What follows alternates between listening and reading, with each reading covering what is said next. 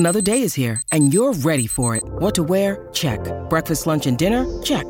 Planning for what's next and how to save for it? That's where Bank of America can help. For your financial to-dos, Bank of America has experts ready to help get you closer to your goals. Get started at one of our local financial centers or 24/7 in our mobile banking app. Find a location near you at bankofamerica.com/talktous. What would you like the power to do? Mobile banking requires downloading the app and is only available for select devices. Message and data rates may apply. Bank of America N.A., member FDIC.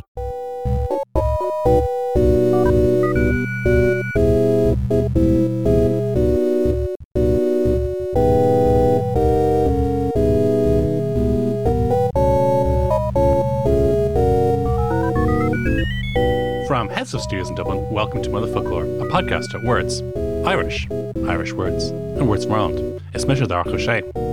It's Misha Ala Bajakadumi. Agus is Misha Pather O'Quivonik. And we're delighted to bring a very special guest to you all today. He is the Gaeilgeoir needs no introduction, so I'm not going to give you an introduction. What's that name? It's Misha Hector Huckon. Yay! Gurmila. Hector is one of the first breakthrough stars from TG Cahir. From, what was the Amu, the Amu series? Amu, yeah. I suppose Amu started back in 2000. It was my first job on television, and we went to America for 3 months to find Irish people in quirky jobs. And it's funny how it worked out that when they saw the cut and what we had recorded in America, that I had more crack walking down the streets and just interacting with locals. And then by the time the second series was commissioned for Europe, which was 6 months after America, it was just going, give a camera, give him a crew, and let him walk around the streets. Let's just send this sham around the world. Let's just send this Navan blackguard across the world and walk along the streets. And that's what I've been doing for 20 years with the same two guys, with Evan Chamberlain from Mount Bellew on Cragon in Galway, who's been producing our show from the word go, and Ross O'Callaghan, aka Roscoe. It's mad when you're in a supermarket and you're looking to see which sort of Hellman's mayonnaise will you buy, or what's the value of the 3-pack for John West's tuna, and somebody interrupts your line of thought and they say, "Hey Hector, love the show, and how's Roscoe?" And Roscoe has been with me and Evan have been with us for about 87 shows over 20 years. And we've travelled so far and so wide. It's incredible with the same two guys. They're my brothers in arms, brothers in Irish, and brothers in travel. How did you get a TV show? I got my first break on 1996. Wow. I did no, let's go back a bit. I was living on the Aran Islands. I lived on Inishmaan for nearly 2 years. I wanted to go somewhere that would go out Fíor Gaeilge Louth, and I wanted to go to a pure Gaeltacht, and I wanted to go. My mother was from Galway originally, and when you grow up in Navan, Galway and the Aran Islands seemed like a million miles away.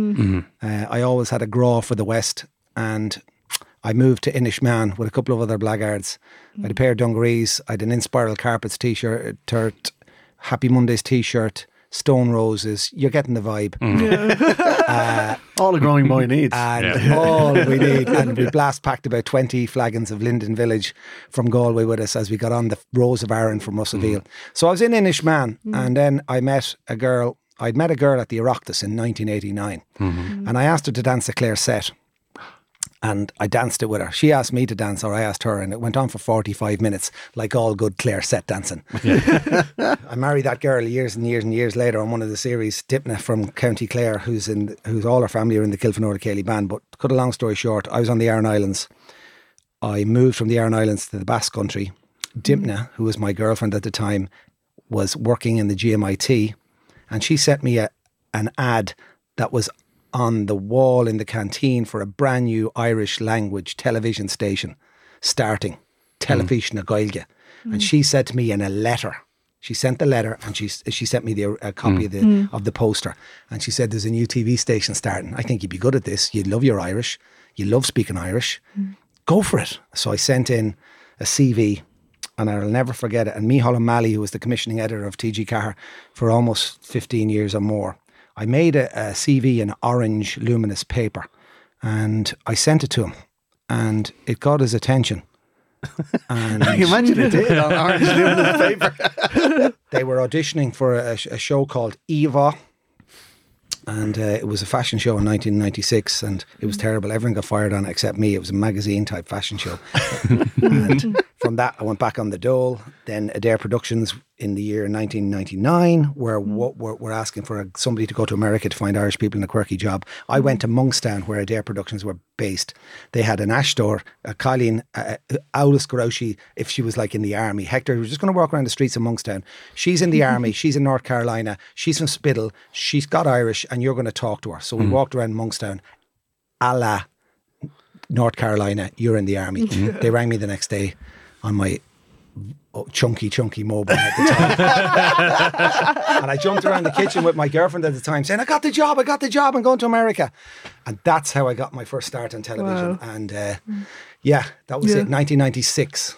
96 was my first show, and then 2000 we started travelling. Yeah. Amazing. And you weren't brought up with Irish, but do you think you'd be working in media now if it wasn't for the Irish language? First of all, I owe everything to the language, because with the language, I got my confidence in Coláiste na Bhíon, in the summer colleges, in the Gaeltacht that I went to. I started in Coláiste na Bhíon in Rathcarn in 1978 as an 8-year-old. My mum had the foresight and wiseness. Being a Galway woman, she remembers her grandmother and grandfather speaking it back in the day behind Tuam and the official. The Gaeltachts in Galway stretch out by Cong and come back by Clonbur, and there was a lot of Irish, like Ballyclare na Gaillimhe is an official Gaeltacht where I'm living. But back then there was a lot more Irish. But she decided to send us 3 boys, me and my 2 brothers, to Rathcarn. So I got my Irish there. But I developed the confidence to be a cúntóir, and I developed the confidence to go out in front of the Coláiste and teach them songs and do ad-lib stuff and do the scurrioch, the drama. I was big into recreating Bob Marley songs as Gaeilge with my group of the kids I was looking after, and taking popular songs and changing them into Irish. But I got all my confidence speaking Irish from the summer college, from Coláiste na Bhíon. Then I went to Inishmaan. Then TG Cahir started, and I would be nowhere without those little steps, that's where I learned the language. I fell in love with the language when I was 13 years of age, 14, 15, 16. Did I ever think I would travel the world speaking Irish for a national TV channel in Ireland? It's just, it doesn't bear thinking about. No, because you couldn't even imagine that. You've been with TG Cahir as it is now since almost the very beginning. I mean, I remember getting the day off in primary school to go home and watch the first day of TG Cahir, Halloween, 1990. Was it 1996? October, Yeah. Machness, everything. Yeah. But like, how has the station changed over the last while? Because they've obviously held on to. They know when they're on a good thing. Like, they're still sending some Hallion from Navan around the world, to speak Irish. But they've evolved as well, and they've become a sort of a different station than it was 23 years ago. How have you found it? I think what has always been with TG Cahir, and I've worked for all the channels. I'm a freelancer, so I'm only as good as my last show. I don't work full time for anybody, so it's a freelancer world. Sometimes you're busy, sometimes you're not busy, and I've always been that. But I've remained my independence where I can create my own shows. TG Cahir for me has always been a family. I know everybody in that studio. I know everyone in the graphics department. I know everyone in the promos department. I know everybody in all departments there, and I really feel that when you make a show for TG Cahir, that you have the support of a broadcaster, which is very important for independent producers and people who come up with ideas for making on their own documentaries or series or whatever, that you feel as if you're not just doing it, you're not just churning it out, but I suppose that comes with maybe 100 people working there versus a place where there's a couple of thousand civil servants working there, who are on full-time contracts and who are on civil servant wages, and it doesn't really matter what happens because they're paid by the government. TG Cahir has always been a family, and they've always had the support of the commissioning editors. When a commissioning editor really believes in your show and just lets you go, I suppose, was anybody, I could never have dreamt to be in the Playboy Mansion speaking Irish, or to do the stuff we've done, or stripping with the Chippendales speaking Irish, or being on the set of a porn movie speaking Irish, or any of the stuff we've done. I suppose I brought Irish around the world, but I brought it back to your sitting room because you're only a couple of feet away. And we never designed it like that or planned it like that, but TG Cahir is the parish. It understands what the parish is. It understands who we are in this country and what makes us tick. And that's a Nav man saying tick.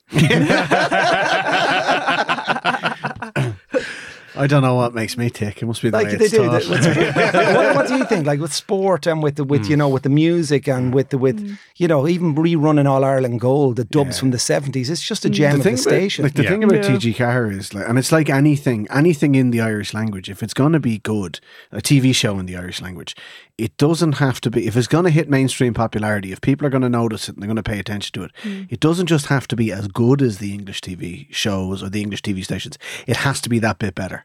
Yeah. It has to be that bit better, so people don't Yeah. look at it and go like, "Oh, sure, it's only getting made because it's Irish." You know what I mean? Like, there's a reason that you've got a new show, which we are gonna talk about today. You've got a new show because that model, and to be fair, you and Roscoe and everybody else involved in it, like, it works, and people look at it and they go, and it has, as Larry said, crossover appeal. Like, you know what I mean? It's not just the people you met in Inishmaan who are watching. I think I can't remember way back. I think 5,000 people watched our first show. And then it snowballed. It just snowballed. And then we won 4 IFTAs on one night. I'll never forget putting on a dress suit coming to Dublin to win awards for a television show. But Nicky Byrne from Westlife came up and congratulated me. And this was like 2002. And we're all sitting in tuxedos, and the women are dressed up, Caroline and Rachel and Roscoe and Evan, and we're sitting at a table. We have 3 of these statuettes in front of us. Bono presented me with one of them. I had been on the stage 3 times, and I think I did a rendition by the 3rd time when I collected an IFTA, an Irish Film and TV Award. I sang She the Wamoe. Live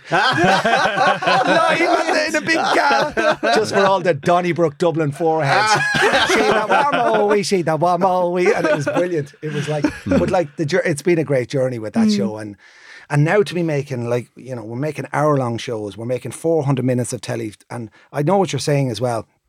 I have a great team, and you know, behind the scenes with the great editor Colleen O'Carroll, and all the people who work on it, and even the grading, the guys who put colour on it. But Roscoe is in the top 5 cameramen in the country. He's away now on SAS Who Dares Wins as director of photography in the Highlands of Scotland. Last year he was off with them in South America. He's won a BAFTA for grand designs. Like, this is a serious, we bring about 80 grand's worth of camera equipment with us. He does grand designs. He does grand designs. He's always on my God. He's a serious. But when you have a cameraman in the middle of the Serengeti or in the middle of the Amazon or in the middle of Alabama, he goes, "Come here, have a look at this, have a look at this." And I go over and I see what he's doing. I go, "Man, I'm so lucky that I have so many really good people around me working, because they all put it together." I just carry the mojo on front of the screen, but if there's no mojo behind the screen, it's teamwork, and it's such a pleasure to be in a group of people making something and creating something. No more than mother folklore, like a podcast or anything. You need good people. Everybody needs good people around them, and I'm lucky to have those guys. Yeah. And as well as your travel shows on TG Car, you're also a presenter with Flat TV. Do you enjoy doing that as much? That's the only other show I do on television. And I'm quite selfish in that way. I don't like going on other people's shows. I don't like going on chat shows. I don't like going on celebrity cooking shows. I don't like going on couches just talking rubbish, because I feel that Ireland is a bit saturated with shite on television. I like doing my own stuff, and I like the vibe of Flat TV because I'm married to a Clare woman, and the Kilfenora Cayley band is all her side of the family, the greatest Cayley band in the world. They're the Rolling Stones of Cayley music. 119 years on the go. I got snookered into doing it because of the banner, and my wife is from Clare.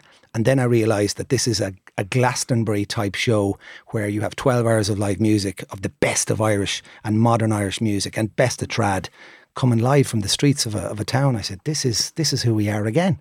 So I'd done it, and I think it's better than Glastonbury, because if you watch the BBC broadcast of Glastonbury, it's all set pieces, and now we have Stormzy up on stage, everybody watching. There's 100,000 people watching Stormzy. But the best bits of Flat TV is like we're after catching Liam Whaley with his shoes off in the middle of the street, singing Cailleach and Arrogant with 2 lads. I see your point. What I mean about Glastonbury is that type of production, when you see them up on the hill and you see the fair and the lights behind, and they're talking about artists breaking through. I suppose that's the vibe of, you know, a Glastonbury type, 3 or 4 nights, multi-stage, multi-artist, and that's what Flat TV is evolving into. It's an unreal amount of talent that's broadcast, though. Like, we were just talking before we started recording. How much live music do you record? 12 hours. Wow. There's 130 people on the crew. That's 12 hours of live music from Thursday I remember to Sunday. when I was working as a runner. You were working on it. That's where we first met. Yeah, I was a runner for presenter, so that's how we met. Yeah. And you know an interesting thing about Flat TV, and again,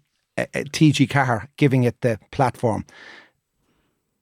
Like, where else in the world will you have the greatest musicians playing with an under 12 or 14 or under 16 champion who's just after winning the under 16 fiddle, and he comes out on the street and then plays fiddle with legends. Where would you have? Last year I had Matt Malloy. Like if God created flute players, it's Matt Malloy. He's the greatest flute player the world has ever seen and ever will see. But yet he's prepared to sit down with a 14-year-old from Sligo who's just won the All-Ireland Under-14 championship at the Fleadh, and they sit there and it's the master and the apprentice. There's no other genre of music in the world where you would get the best mixing it with a 14-year-old. And that's why, again, that's in our DNA. And that's why we are such a unique little race sandwiched in between Trump and Brexit. Speaking of... No, Trump. We'll get to Trump in a while. I think when the Moose series was coming out, there was it arrived at the same time. People were backpacking around the world. Irish people coming back from Argentina and Mexico for the first kinds of times. It captured this moment when people were really catching the travel bug in a big way. There's a slightly different dynamic to doing a travel show about America in 2019. Yes, yeah. That's why we picked it. Yeah, and we picked it because we wanted to show another slice of the continent that is America, because there's so much news coming out of this place at the moment. It's on the tip of everyone's tongue. Whatever you think of the president of America, he is everything he is. He's a liar, he's a bigot, he's a misogynist, he's a sexist, he's deceitful, he's cunning, he's skillful. Whether you like him or not, and what we're fed on the news media over here, the news media in America and definitely down the south, there's a different perception that he wasn't part of the establishment, that he's creating jobs. And any of the cities that we've been to on this series, Atlanta, San Antonio, Houston, Phoenix, anywhere we've been, these cities are booming. America's economy is back on track and booming. Construction is booming. Manufacturing is booming. And Donald Trump, Barack Obama squeezed the middle classes. And I spoke to African American, Black American who said that they hated Obama. They couldn't take it anymore. Just because you were black, you didn't vote for Obama. So we tried to dispel all these myths. He's a very popular politician in America, whether we like it or not. And I believe he's going to have a landslide getting back in because he's not part of the establishment. He's managed to convince everyone he's not part of the establishment. That's probably he's not part the greatest trick he's ever pulled. I'll tell you what he is part of. He is part of a rich oligarch society who was given £1 million back in the middle of the 70s by his grandfather to start his first, and he lost all that because he's, but they had money. But what I'm saying is he's not part of a cyclical political dynasty like the Clintons. They couldn't take any more of the Clintons, and he hoodwinked them in. If you're sitting in a bar in rural Mississippi having a few Miller Lights and he's there going, I'm going to build a wall and I'm going to create jobs and I'm going to open that factory, they all bought it. They got him in. But America's economy unfortunately is doing well, whether you like Trump or not. And you were talking there about some African Americans or Black Americans that actually hated Obama and prefer Trump. Yes. But many in the community do feel that Trump is a backlash on the first black president. Yeah. And Donald Trump isn't the one that came up with white supremacy, right? This is 400 years. We celebrated 400 years of black slavery there a month or 2 months ago while we were in America. Donald Trump is just like, I'll tell you what he is. He's like a really bad pimple that you've had on your skin for 400 years. And that's what America is in certain things. And you've picked it and it's popped. And Donald Trump is that. Donald Trump is just, he is what he is. But the problems of America go right back, and he's trying to make America great again. So this is the problem that I have with this. I'm not saying I follow Donald Trump, but everyone I did down the south like him. He's trying to make America great again. But who was America great for in the first place? Yeah. That's the question. It was never good. Yeah. It was never great for any black people.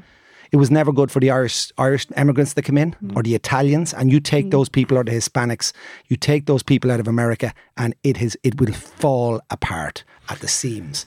But the problems have been going on for 400 years. Trump is just a manifestation of that. This is that we obviously we're very interested in language in all its forms on this show, and the very fact that those 4 words make America great again. The again is like the critical one there. It's like taking back control in Brexit. The way if it was just taking control, that would be one thing, but taking we're back living control. In a world of extremes, aren't we? Yeah. This is the problem with the world at the moment. It's extremes, extreme terrorism, extreme gun violence, extreme extreme politics, extreme weather. It's just a world of extremes, and it's not a nice place at the moment. Yeah, but I mean, you have to go with the extreme in politics, particularly if you're going to do something, if you're going to try and do something radical. Like if you're going to try and be the outsider, you're not going to win a campaign by saying "Make America all right." Yes, yeah. Make America grand. No, that's what we said with the rugby team. We'll be actually we're only beaten by the All Blacks. We'll be grand. We'll be grand. Yeah. We're just hammered by the All Blacks, and we have a party. But Hector, we're the best fans in the world. We are. We've got some. Look, I sat with Faya Toure, the first black female African American judge in Alabama. What a powerful lady in Selma. I sat with her for the day, and we were on the bridge, and I met people that were on the bridge in Selma, and I wanted to go deep into this. I wanted to go into these worlds, and we have so much stories in every show where I wanted to go into the world of the black African American community, and I wanted to go into the world of the Mexican Americans. When do you ever hear that word, Mexican Americans? The millions of Mexicans that are living happily in San Antonio and all through Texas and all through New Mexico and all through all down the south, who are happily living there, speaking their language, and so much they've added to the Latino culture. Yeah. So there's all this in. It's a melting pot at the moment, and we drove our Jeep right into the heart of this melting pot that is the South. And do you feel that possibly they felt more comfortable to open up to you in the show because you're Irish? Because often people of colour in America want to maybe associate more with, like, you know, white Irish people rather than maybe white Americans. Yeah, I think the calling card of being Irish in America is like it's like a bouncer standing at the disco when your friends have refused, and you walk up and you say you're Irish. They just open the door and let you in. Many's with you. Him. The calling card is amazing. The Irish. It's an amazing thing that we have that standing, especially in America. There's a respect for us, and there's an intrigue, and there's a respect that we're Irish, and there's a love for the Irish over there, which is quite incredible. And I learned an interesting fact on the series when I was in New Orleans, that so many tens of thousands of Irish who came on the boats came in through the port of New Orleans. Not just through Boston and not just through New York, but through New Orleans. And New Orleans is a whole Irish quarter, which is quite incredible to think. And that's the way they went up through. But who was America great for? It was never great for an awful lot of people. And there are an awful lot of people who are in America now who it was never great for. So it's an interesting one. Join us in Dublin on the 17th of November. We'll be taking part in the Dublin Podcast Festival. We're going to do a double header in the Grand Social with the amazing Irish Passport, so not to be missed. If you're around Dublin, look up Dublin Podcast Festival on Twitter, or you can go to dublinpodcastfestival.com.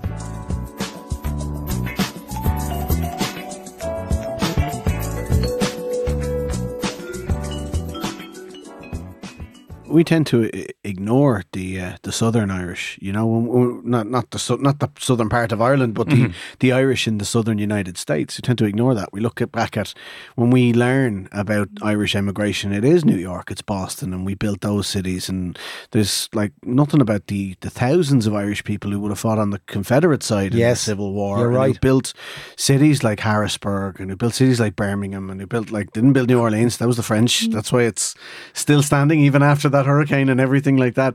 But we were there, and like there were even General Philip Sheridan was a general in the Confederate Army. Yes. This is all wiped out of our cultural memory because we like being on the side that was anti-slavery. We like being the good guys, but the Irish, we do have a role to play in the oppression of minorities who were treated worse than us over there. Absolutely.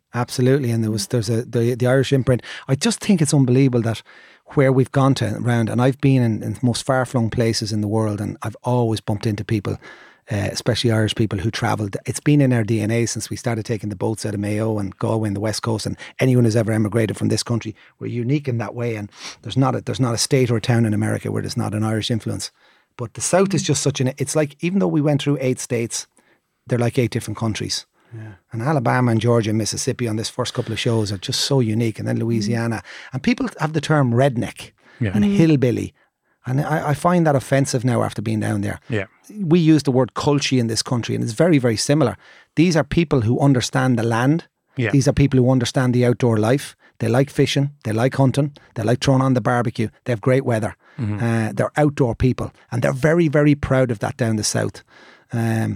It's a beautiful, geographically, it's spectacular. The sun, the desert, when you get to New Mexico, you know, the red desert, the canyons, the blue skies, the giant green cactus, hippies, people who want to get off the grid, head to New Mexico and Arizona. Breaking Bad, I went to Albuquerque, I'm a massive Breaking Bad fan. Oh, wow. To be in Albuquerque and see places that are, this is the hot dog place where they got the hot dog, and Jesse collected the gun here, and I was like a... Is there a Los Hermanos Pollos? Los Hermanos Pollitos! I couldn't wait. You know, when you get towards Texas, you can fit Ireland 10 times into Texas. And the first couple of shows will be fairly hard hitting because there's some really deep themes on it, because we're in Mississippi, because we're in Alabama. I spoke to a guy who was in the Ku Klux Klan for 38 years as a chief recruiter. At 14 years of age, he got on a bus and went to Tupelo. And he became a member of the Ku Klux Klan, and they became a great Grand Wizard. He recruited over 115,000 white men in 38 years to join the Ku Klux Klan. Wow. But he wanted to leave because after 38 years, in the back of his mind, he had a love for the woman who minded him, who was there when he was born.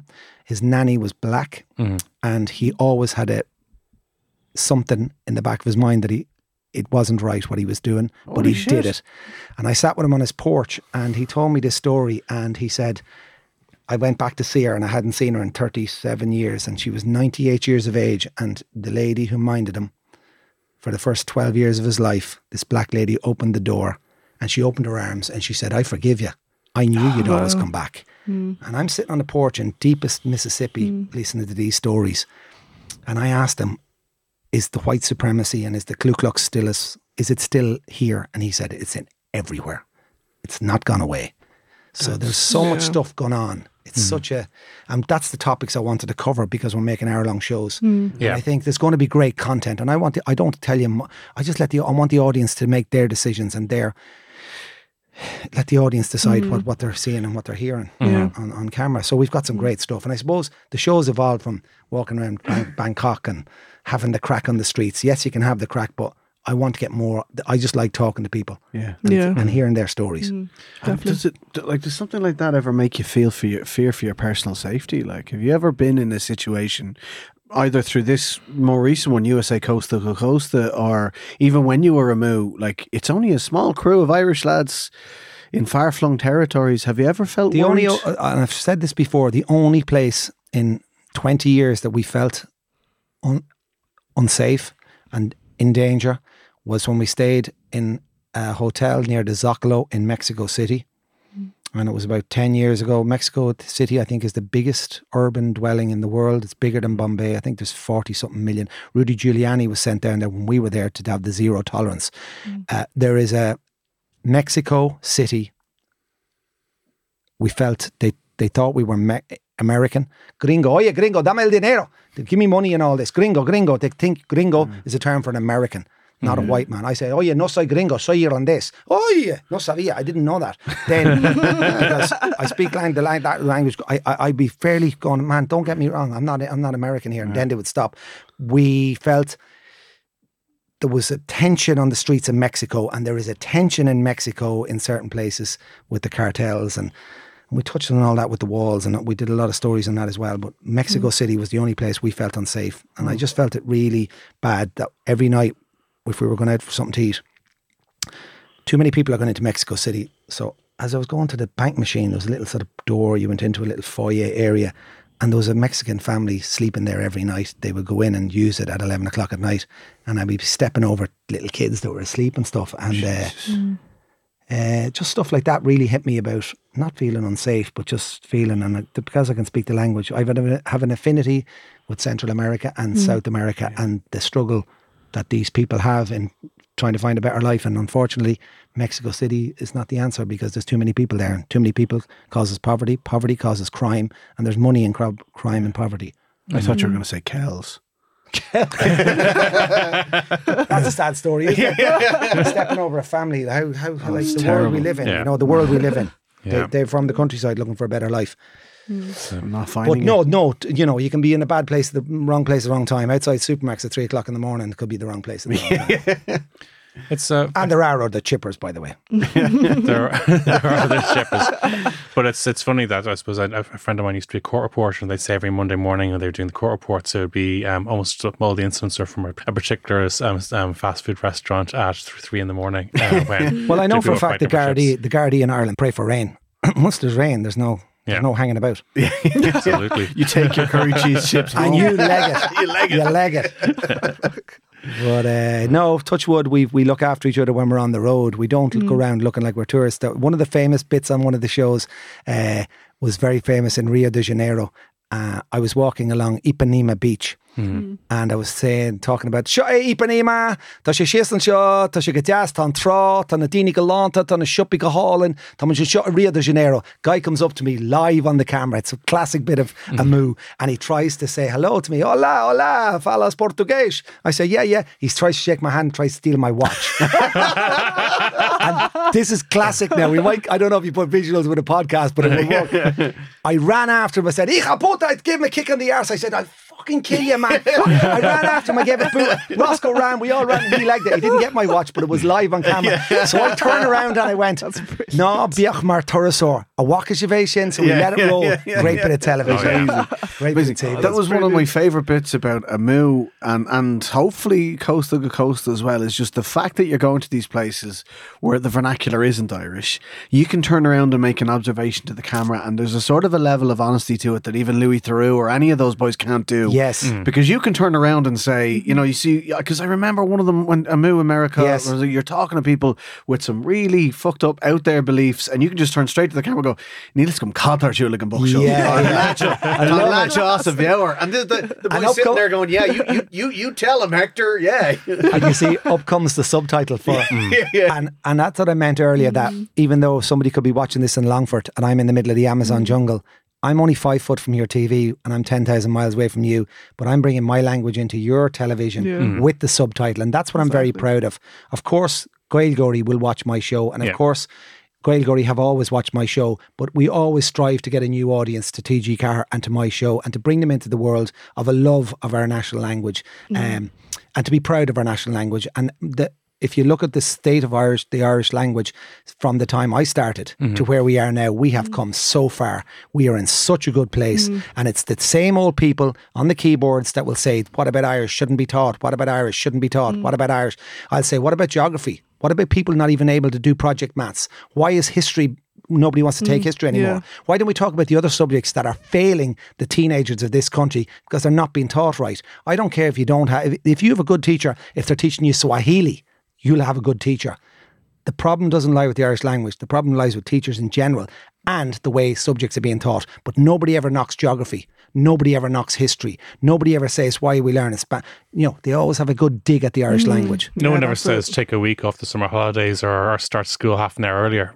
It's always remove a subject. No, the language is in such a good place, and so many people stop me in the street and going, my teacher used to put on your shows. You got me through the Leaving Cert. You got me on I did your question for the I can never dream. I'm delighted people tell you that, because it's important. You know what I mean? The role that you played in, and this is very cliched, but in making Irish cooler than it used to be. I won't say you made Irish cool single-handedly. No, I didn't. But making Irish cooler than it used to be and giving people something in the mainstream to look at, that I'm looking at this because it's good.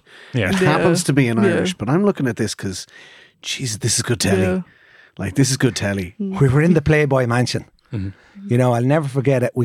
I did 3 shows way back in the day in Los Angeles. The first was to hang around with a load of Klingons, people who believe they're Klingons, at a sci-fi convention in the San Fernando Valley. So it's another minority language, right?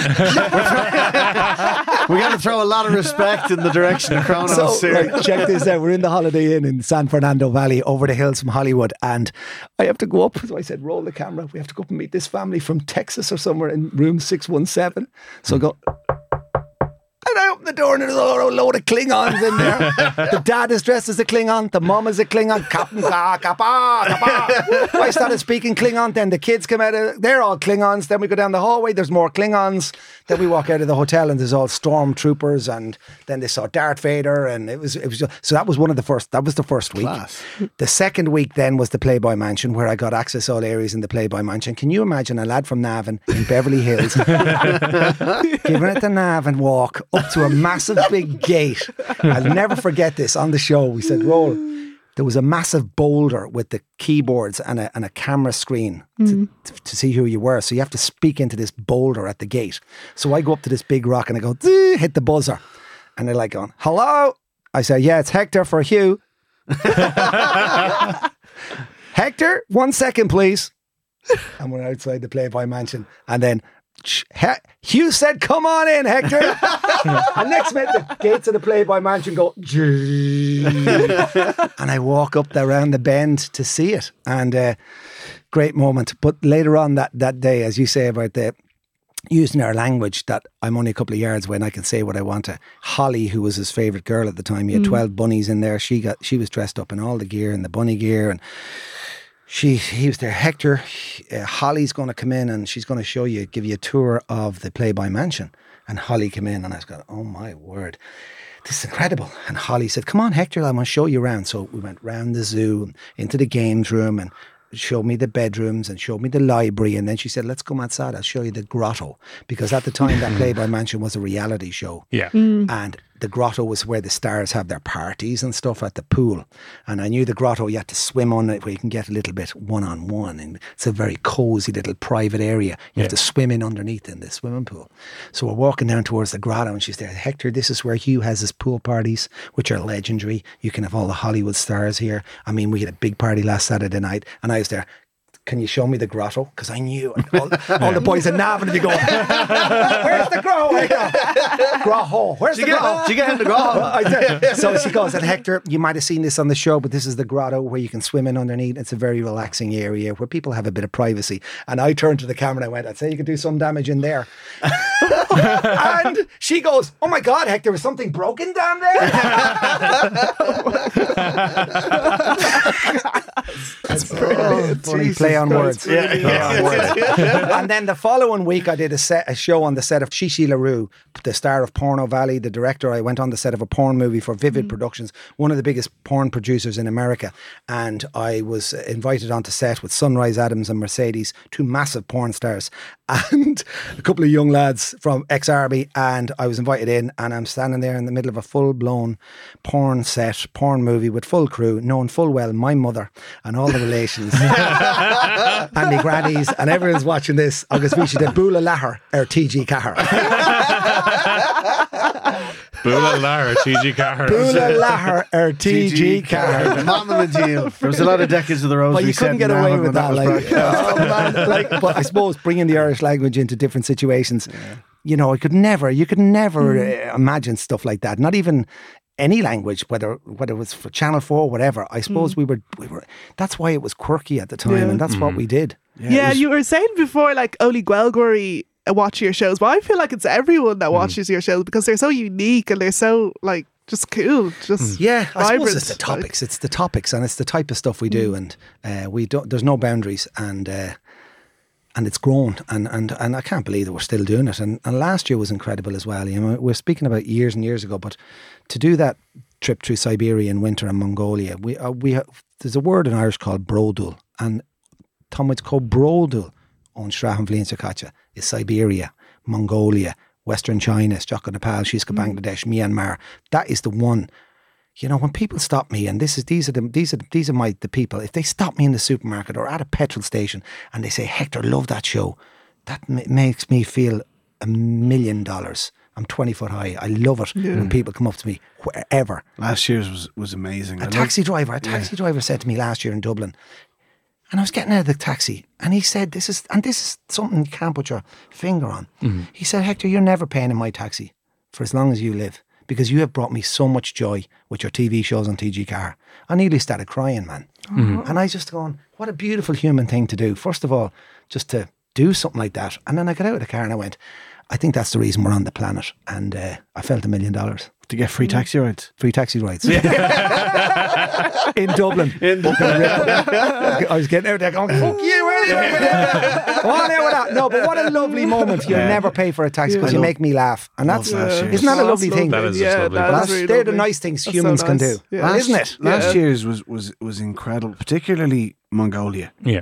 Like, that's a culture that's just so alien to to our own sort of settled, sedentary, sitting by the fire, watching a bit of telly kind of culture. You go over there to this culture that has basically been revolving around the nomadic lifestyle and the horse for thousands of years. It's incredible. Like, I mean, what kind of a culture shock is it to spend time with people who live in a way that you couldn't possibly imagine yourself living? Never forget that when we came through Siberia, and we took the Trans-Siberian through part of Siberia, first of all, the journey we took from Dublin to Frankfurt to Moscow, and then 7 hours into Siberia from Moscow across 5 time zones.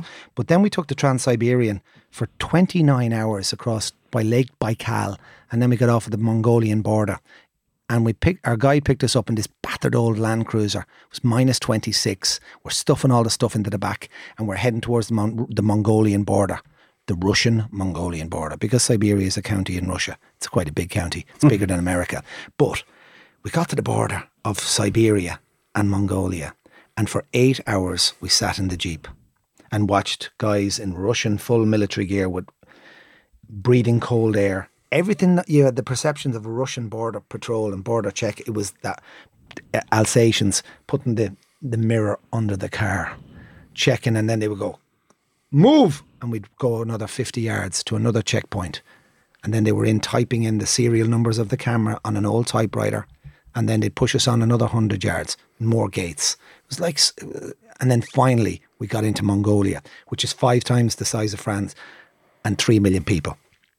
And then Mongolia just opened up in front of our eyes, and Mother Nature opened up in front of our eyes. And I met such simple, beautiful, nomadic people who don't care about Wi-Fi, who just care about surviving, who can survive in minus 35. The first night we slept in a yurt in the middle of Mongolia. The men aren't allowed to touch the fire. There's a stove. So we were in the yurt beside it. So the woman of the house would come in every 5 hours and just put on a block or 2 blocks of wood. And we were like little babies in minus 35. I was kicking the sleeping bag off. We were roasting. They were giving us little nips of vodka. They were offering us everything. They were smiling and shaking hands. And they were beautiful people. And last year has taught me, no more than a lot of other places where I've been, like in Africans, the humility, and I've learned an awful lot about shaking hands, giving a hug, karma, and being nice to people. And that's what they thrive on. They don't care about anything that we're caught up in over here, because it's another world. And it's very hard to explain another world, but we try and do that on our TV show. I think you do it well. I do think you impart it well. Like, it's a little window into other people's cultures, and it's a little mirror into our own as well. Like, you know, the whole Irishman abroad, the fish out of water thing, it works. You know what I mean? Because you are given your experience, and you're saying, like, lads, this is crack culture. Like, I can't be dealing with this. But 100 years, 50 years ago in Ireland, you know, the door was open, the kettle was on, there was a handshake for strangers, there was a smile for strangers. We're living in a world now where we don't take our eyes up off the pavement. And if somebody talks to you who's a stranger, it's whoa. Why are you? What's this all about? They're probably trying to get you to sign up for a charity or something. You know, like we used to be a lot like that. And I'm not saying it's all changed. I'm not trying to be, you know, like that. But it's just these people in these places have very little, but yet they're so rich in what they have, because what they have is meaningful. Yeah, they've got a lot of stuff. And in Bangladesh, man, what a city. Dhaka, people living on $1 a day. You know, $1 a day. Dhaka. It's unreal. You know, we've been in incredible places, but I really think that a handshake and a smile and conversation goes a long way, no matter what part of the world you're in. Definitely. So the new show? The new show is Hector Costa Costa. Costa Costa. Gockie hits Erdine, our TG car, 9:30, and we're very proud of it. It's 400 minutes through all the way through. You said 8 states. What was the route you took? We started in Savannah on the Atlantic, and then we drove through Georgia and into Alabama, up and down Alabama and across Alabama into Mississippi. And we followed the Mississippi River then for a long, long time. And all I could think of was Tom Huckleberry Finn and Tom Sawyer and that great river that brought us down towards the end of Mississippi into Louisiana, cross Louisiana into Texas. Texas is huge. Then finally we got to El Paso. Excuse me. And then we went into another world of desert and hippies and Breaking Bad, New Mexico. And then we went into Arizona, and then we went to Southern California and the ganja plantations. And I did some great stories on CBD and the THC and the $10 billion industry that is cannabis, and the way that it is, we're at this cusp of a revolution regarding marijuana, finally, where the states have woken up, and California is the leader in that. And eventually the world will wake up to the potential and the health benefits of marijuana. Yeah, you didn't get to Colorado this time then, no? No, no. They follow California. California were the ones. I was in a town called Hot Springs in California. Palm Springs is this cousin. It's in the Coachella Valley where, you know, the Coachella concert happens. But this little town has now got 15 or 20 of the biggest ganja factories in America supplying the dispensaries, who are, whether you want CBD or you want THC or you just want to smoke normal ganja, or you've got eczema or you have Parkinson's, or you have rheumatoid arthritis, or you have seizures, or your little girl has a problem. Seizures, like the woman who had to walk from County Cork to Dáil Éireann for her daughter, who was having seizures 4 and 5 times a day, and the Gardaí were raiding her house to take away the CBD oil. We've got to get real. Luckily, CBD is now available in Ireland. There's a revolution happening, and we've touched on that on the show as well, in the world of ganja. Excellent. 420, blazes. 420. That's the now boy saying, who's got the skins? Are you doing the 12 skin? Hector, who's got the knives? Where's the hot knives, boys? Someone on in the kitchen with the hot knives. Hot rock. Hot rocks. My God. Oh, God. Yeah. Hector, we like to ask all our guests what their favourite Irish word is. I think we have to stick with this one. I stick with, I started saying Mass Mór Gulamacadí and Posse. Mass Mór, respect. But I think on today's conversation, Bula Lahar. RTG just listen to the sound of that. Shine, chop. Shamonja, Shine. Bula Lahar, TG Car. I've never been more grateful for the fact that podcasts aren't a visual medium. So nobody had to see the Navan walk. Nobody had to see the Bula Lahar. Did we explain Bula Lahar to the audience? Yeah, I think we might smacking leather. No, we might just hang it there. Cut. Listen, Gnáiri lever mother folklorks Mass Mór a sucht an obair bhfuil si bh déanamh agus an réim uairnú a seo I dhéanamh leis an podcast agus Mass Mór Gulamacadí an mother folklore posse. Up.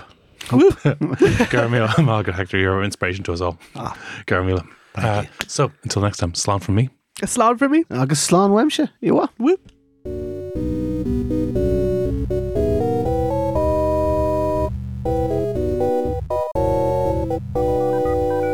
What a great guest. We are so glad to have Hector O'Hugagon today. No, it was absolute delight for us to have Hector in today. We cannot wait to watch Hector USA O Costa do Costa every Thursday night. Yeah, Gach Dardine. Yep. Gach Dardine. RTG Car. Woo! Thank you so much. Thank you so much to Hector coming in today, and thank you at home or on the bus or on the train, wherever you are with your headphones on. Thank you for joining us. We think you're lovely. Yeah, you're our favourite. Mother Folklore is podcast on the Head Stuff Podcast Network. Please rate and review wherever you get your podcast from. Thanks a million to Brian for production. He does a hell of a job week in, week out. Hector was talking about what it's like to have amazing people working on a show. We couldn't do anything without Brian here. Game respects game. Game recognised game, baby. And Brian got game. And thanks as well to Kirsten Shield for the amazing art. She's not just a fantastic podcast guest, as you will have known from last week's episode. She is an amazing artist, and we're so lucky to have her. She's a legend. And I want to double mention that rating us on Apple Podcasts, wherever you do, because it does seem to feed into their mysterious secret sauce of what shows get recommended, what shows get into their charts. They won't tell us how, so we can't game the system. All we can do is ask you. Yeah. Be team Dark trying to get paid, Joe. Come on. A little bit of game. If you want to contact the show, you can email us at motherfolklore@headstuff.org. And we'll see you next week. Slán. Slán go fóill. Slán. This has been a production of the Head Stuff Podcast Network.